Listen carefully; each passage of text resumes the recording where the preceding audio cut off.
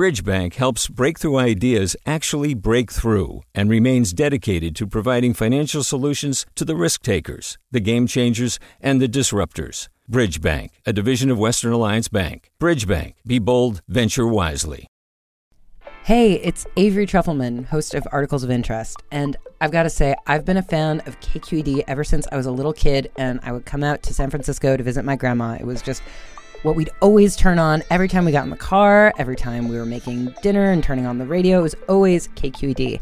And then over the years, I've become a massive fan of KQED podcasts because this is local reporting at its best. These are answers to questions you've always wanted to know, interviews with exciting, unusual voices, necessary journalism, all told with love and care and artistry. And did you know that a majority of KQED's funding actually comes from members? It's just people like you and me supporting the programs they love, while also getting access to cool events, behind-the-scenes footage, and so much more. If you want to sign up and be a part of this amazing community, visit donate.kqed.org/podcasts to become a member today. That's podcasts with an S. Thank you for listening, and thank you for your support. From KQED.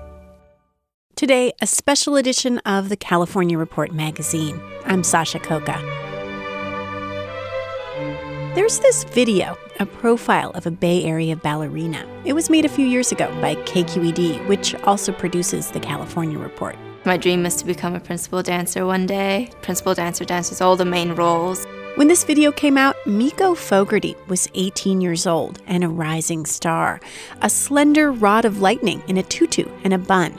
She had just landed her dream job with one of the world's top ballet companies in England. I still have so much more to discover about my body and to really know where I can take it. Miko was with that company for just a year, and then she vanished from the ballet world. A few months ago, KQED arts and culture reporter Chloe Veltman found Miko Fogarty.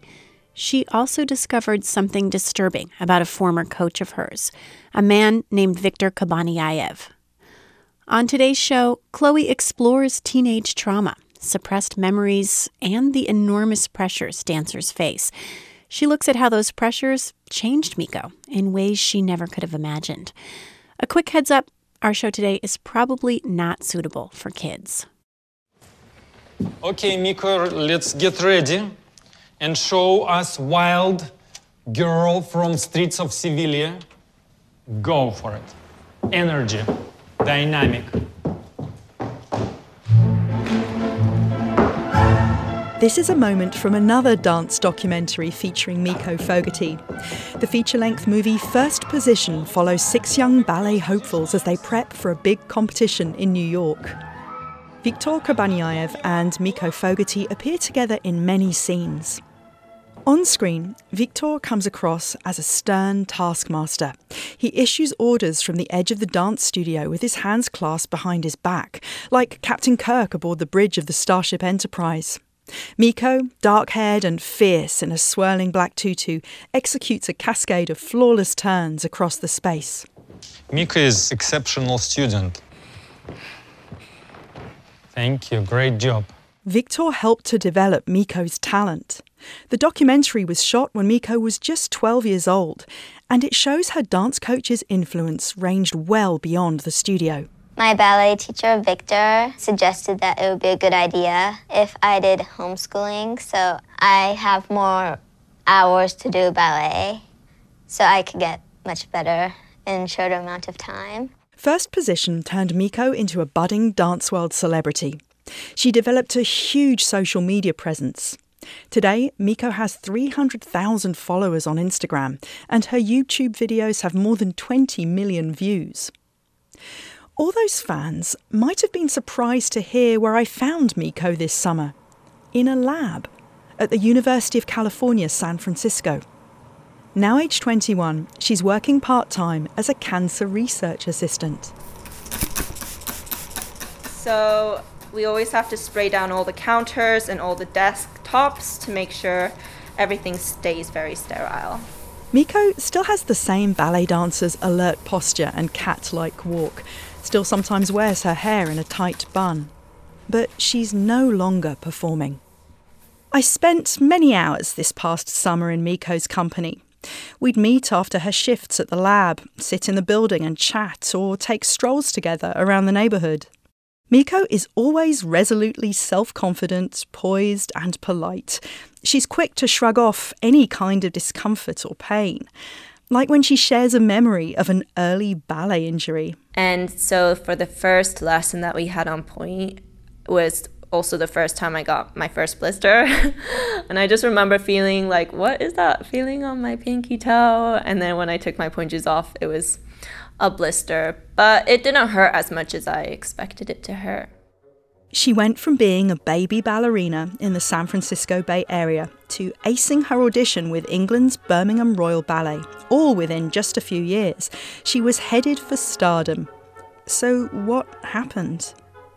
It's been tough for Miko to open up about why she left dance. When I caught up with her this summer, 2 years had passed since she quit, but she was still posting gorgeous dance photos of herself on Instagram. For all her followers knew, she was still dancing and as committed to ballet now as she was as a little kid in the documentary First Position. Most kids my age, they're not 100% sure what they're going to do. But I know I'm going to do ballet for the rest of my life. But over these last few weeks, I've begun to catch glimpses of what it's been like for Miko to pursue a passion with single-minded persistence and then to drop it and change direction completely. I was always kind of waiting for the moment where I got off stage, or it was after the performance. Like, I couldn't wait for that moment after. That moment when she could stop performing.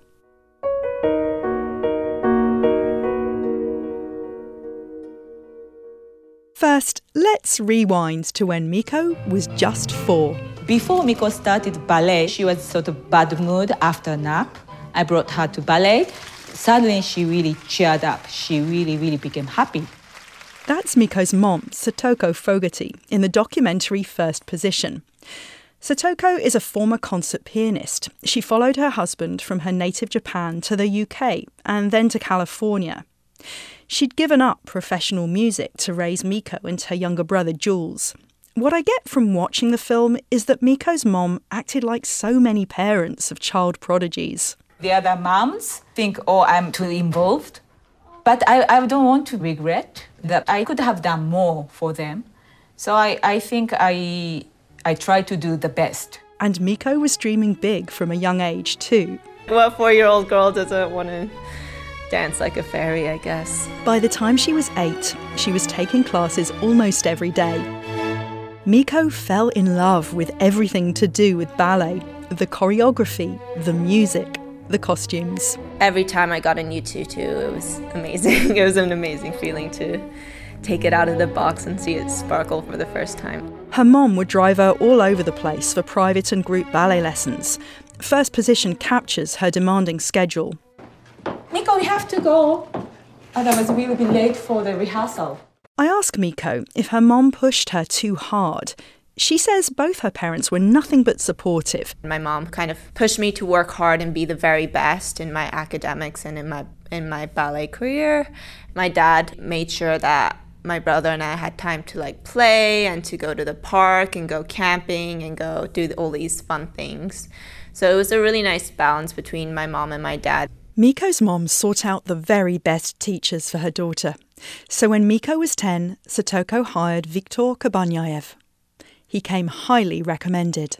There are basically 2 main vehicles for launching careers in the cutthroat ballet world: winning medals at major international dance competitions and securing auditions with important companies. Kabanyaev was known for helping his students attain these extremely elusive goals. I did trust him fully, and he was my second dad at that point.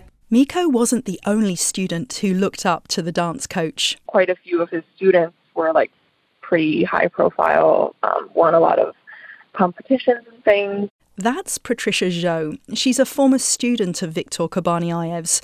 Among other achievements, she apprenticed at the Royal Ballet in London. When we speak on the phone, Patricia doesn't only describe Viktor as a tough and brilliant teacher.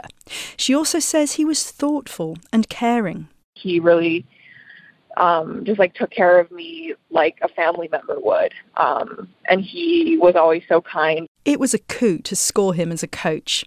Miko's career took off in the 5 years she trained with him.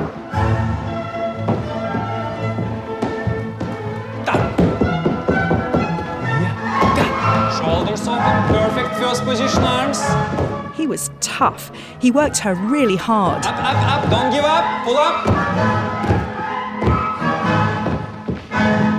Competition in the world so huge, and if there is a girl like her, but she has better feet, judges, directors would take her rather than Miko.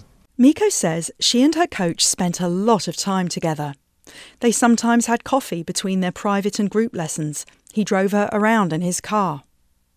One afternoon in 2011, Miko says Victor invited her to see his new apartment south of San Francisco. So I was like, okay.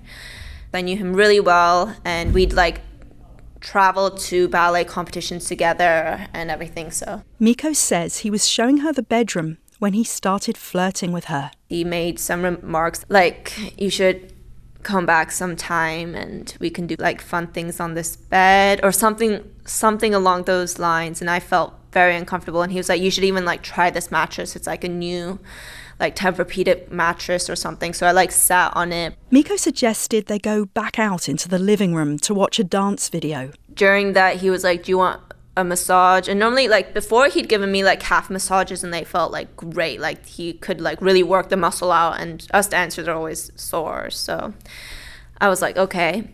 But like instead of like a massage, it was more like he was just kind of touching me everywhere, like lightly. She was 13, wearing a leotard and tights. He was going over my like non-existent boobs, and he didn't go right on like the crotch, but he was like going very far up my thighs. Yeah, it was not a massage. There was no like pressure to like massage out my muscles. It was not like that.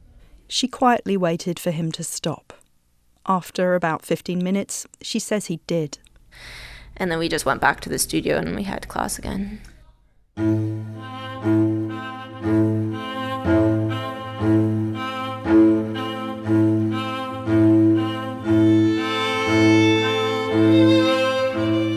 You're listening to a special edition of the California Report magazine. I'm Sasha Coca.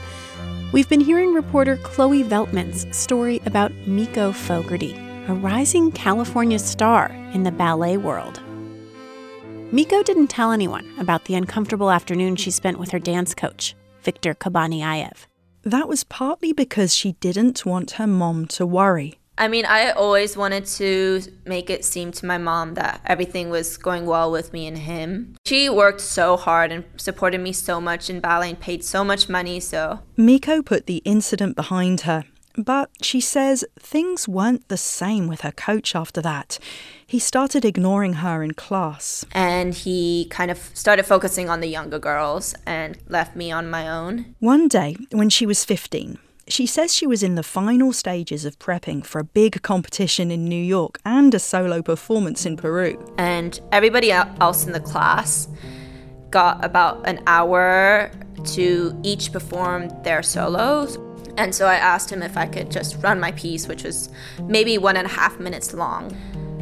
But he said, no, like, you can't. Even though other students were repeating their solos 2 or 3 times, I couldn't even just do my 1.5 minute solo once. After that, I was just like, oh, this sucks. That was the last lesson Miko ever took from Victor Kabaniaev.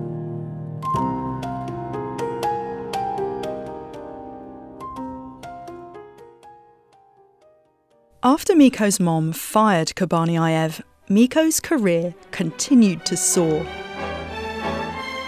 One of the high points was winning the gold medal in Moscow at one of the world's most prestigious dance competitions. Miko rarely thought she danced well, but in this case, she says she aced it. The moment I got off stage, I couldn't believe that I'd actually performed to the best of my abilities. And just to get gold on top of that was just like, yeah, the cherry on top at the end. But things didn't always go right for Miko out there under the lights, like the time she competed in Varna, Bulgaria, when she was 17. Miko had been dealing with a foot injury on and off for years. On stage, she felt a pop in her foot, and the pain spread through her body. Miko says she had the choice of either pulling out or finding a doctor to administer a local anaesthetic so she could go on dancing. The doctor didn't really advise to dance with an injured foot, but we'd flown all the way to Bulgaria, which cost a lot of money, and I just wanted to do my best. She went on to get auditions with prestigious institutions around the globe. Then came the offers. At 18, Miko picked the job with the Birmingham Royal Ballet in England. She did some international touring. And a lot of Swan Lakes. Many Swan Lakes. I don't remember the exact number, but it was like 60 Swan Lakes or something crazy. But by then, the ballet life was losing its sheen. When I was in a company, I just realized, like, this is not really what I expected. And what did you expect? I guess I expected kind of more, glamour as a ballerina, but it's not a glamorous life at all. It definitely felt like more like a job more than a passion. Like so many people in her trade, Miko was having body image problems. She hated having to weigh less than 110 pounds. One of the hardest parts for me was like the pressure to always be so skinny. Then the eating problems started. I did go through a period of I guess it's like really hard for me to open up about it, but like anorexia and even like bulimia it was a few months that went really, really bad. And I was just in such a bad state mentally and even physically. I just felt disgusting all the time. But Miko wouldn't let anyone know she was struggling. Because I wanted to put the facade on that I have like control of everything and everything's going well. Her followers on Instagram probably thought Miko would continue to dance forever, but she secretly had other plans. Around February 2016 was when I decided I wanted to do something else, and I started looking at other careers. She finally told her parents how bad she was feeling. Her mom flew to the rescue. Miko says when her mom arrived in Birmingham, she didn't try to persuade her daughter to stick with ballet. She just wanted to make sure I was making the right decision because she didn't want me to regret down the road that I should have kept going. But Miko had made up her mind. That summer, she packed her bags, returned to California and went back to school. Though not for dance. This fall, Miko enrolled in UC Berkeley as a junior. She's majoring in biology. She plans to become a doctor. Miko still coaches dance privately in the Bay Area on occasional weekends, but she's otherwise said goodbye to ballet. I'm really happy and really content with how everything's going so far. And I feel like I've found my true calling in the academic world and in science. Miko found herself a new life. She was loving her freedom from the grind of endless Swan Lakes and steamed broccoli for dinner. She moved into her parents' house in Orinda, east of Oakland. Then, one day, this past January, her dad called up to her room to share some crazy news. Shock in the ballet community tonight. A ballet master known around the world is in police custody here in the Bay Area, accused of child molestation. Miko's old dance coach, Viktor Kabanayev, was under arrest. 54-year-old Viktor Kabanayev is in jail tonight after being arrested at his home in San Mateo County on Friday on a warrant for 16 counts of aggravated sexual assault of a child under 14. Viktor Kabanayev has been in jail in Contra Costa County since January, after a former student accused him of repeatedly raping and molesting her. She told authorities Kabanayev first attacked her when she was 12. He was denied bail, and the police put the word out asking for other victims to step forward.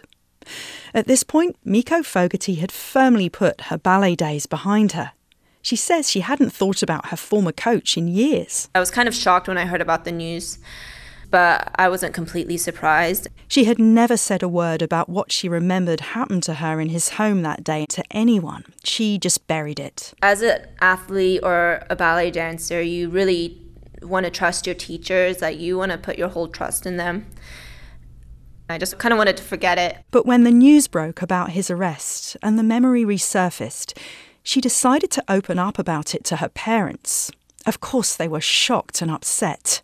They were also grateful that I didn't have to go through anything worse than what I did go through. Like, my parents kept asking me, like, does anything like this, like what this other person had to go through, did that happen to you? And I was like, no, not to that extreme. Miko sat with the headlines for a few days. She thought about calling the police to tell them what she says happened to her when she was 13. But Miko says it was hard to justify the phone call at first. Described as a monster in court. I was For like 2 decades, Larry watching Nassar all was a the wide- stuff that was coming out about the Me Too movement and all the gymnasts with Larry Nassar and everything. But behind closed doors, he was abusing them. But still, I didn't feel like my situation was serious enough. Miko gave it some more thought. Then, with her parents' encouragement, she decided to go ahead and pick up the phone. She says she did it because she wanted to add strength and credibility to victim number one's charges against her former coach. Like, if it's just one person that reports something about someone, like, it's hard for people to believe. Miko's identity was supposed to remain anonymous in the court documents because she was a minor when the alleged incident occurred. But when I pulled the case file a few months ago, there was her name, Miko Fogarty, victim number 2. I told Miko and called the police department to find out what had happened. The detective on the case said including her name in the documents was a mistake. Okay, there's victim 1. When I went back to the courthouse to look at the papers again just recently, some of the instances of her name had been removed, but not all of them. Oh gosh, Miko's name is still here. A while back, I contacted Viktor Kobaniayev's lawyer to request an interview with the defendant in jail.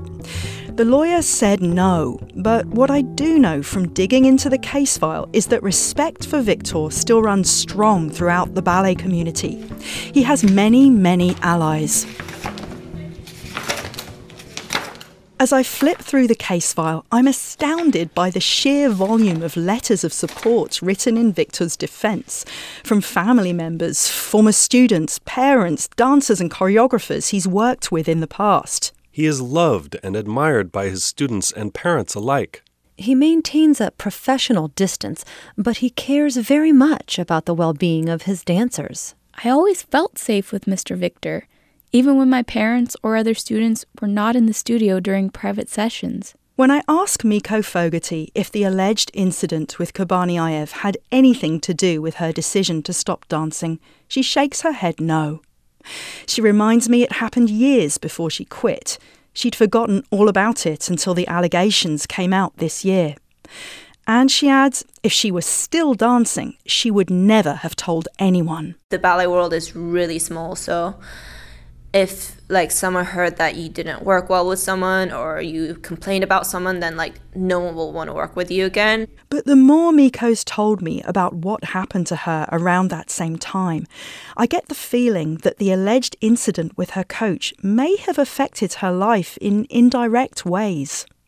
Like when Miko tells me about having a breakdown when she was 13. I kind of got burnt out. She was getting very little sleep, hadn't had a day off in 6 months.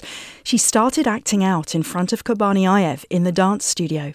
I cried a lot during private lessons and stuff, and sometimes I would just ignore his corrections. Yeah, I just lost any passion that I had for ballet. After Miko shares this memory, I ask her if the breakdown coincided with her claim about what happened to her in Viktor Kobaniayev's home, when she says he came on to her and touched her inappropriately.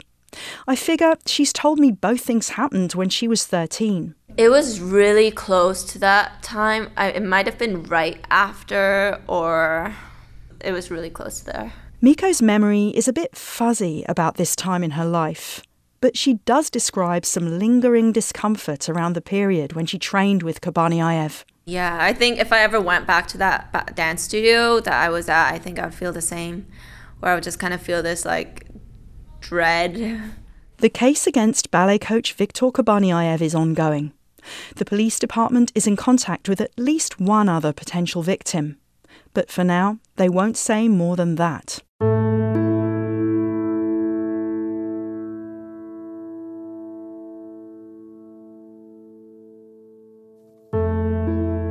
Just now, we're seeing Me Too narratives emerge in the ballet world, a world which has long been rife with abuses of power, like the recent scandals swirling around the New York City Ballet, sexual misconduct allegations against its former director, and the male dancers who shared sexually explicit photographs of a female colleague. Now to that bombshell lawsuit against the New York City Ballet. A ballerina is claiming a male dancer secretly took and shared intimate photos of her, also accusing the ballet of allowing male dancers to behave badly without consequence. There are so many stories of dancers suffering trauma and then swallowing it. All that dancing through the pain, it's the stuff of practically every dance movie. The Red Shoes, Billy Elliot, Black Swan. I had the craziest dream last night about a girl who was turned into a swan, but her prince falls for the wrong girl and she kills herself. Not all ballet stories have to end in such a tragic way. Breaking out of ballet has given Miko the freedom to do bold things, like embark upon a whole new career, and have the courage to tell her thousands of followers on social media about it. For the first time, she recently shared Instagram posts hinting at her new life, like a picture of the UC Berkeley campus. The response has been overwhelmingly supportive. And then I kind of felt like a weight was lifted off my chest, like I could be more honest. When I look back at Miko's journey so far, I can't help but think of something the famous ballerina Gelsey Kirkland once said on TV. Kirkland was one of the greatest American dancers of her generation. Like Miko, she faced many challenges. The CBS news show 60 Minutes interviewed Kirkland in the 1980s. What do you tell a young ballerina who comes to you and says, I want to grow up and be just like you? I would say, study something other than ballet and use your mind and try to become an artist, not just a dancer. You won't find the answers in the steps themselves. Try to become an artist, not just a dancer, she says. You won't find the answer in the steps themselves. Technically, Miko Fogarty is no longer making art. But on her new path to becoming a doctor, I think she's more of an artist now than she ever was in the past. Instead of following a series of prescribed steps, now Miko's making up her own dance.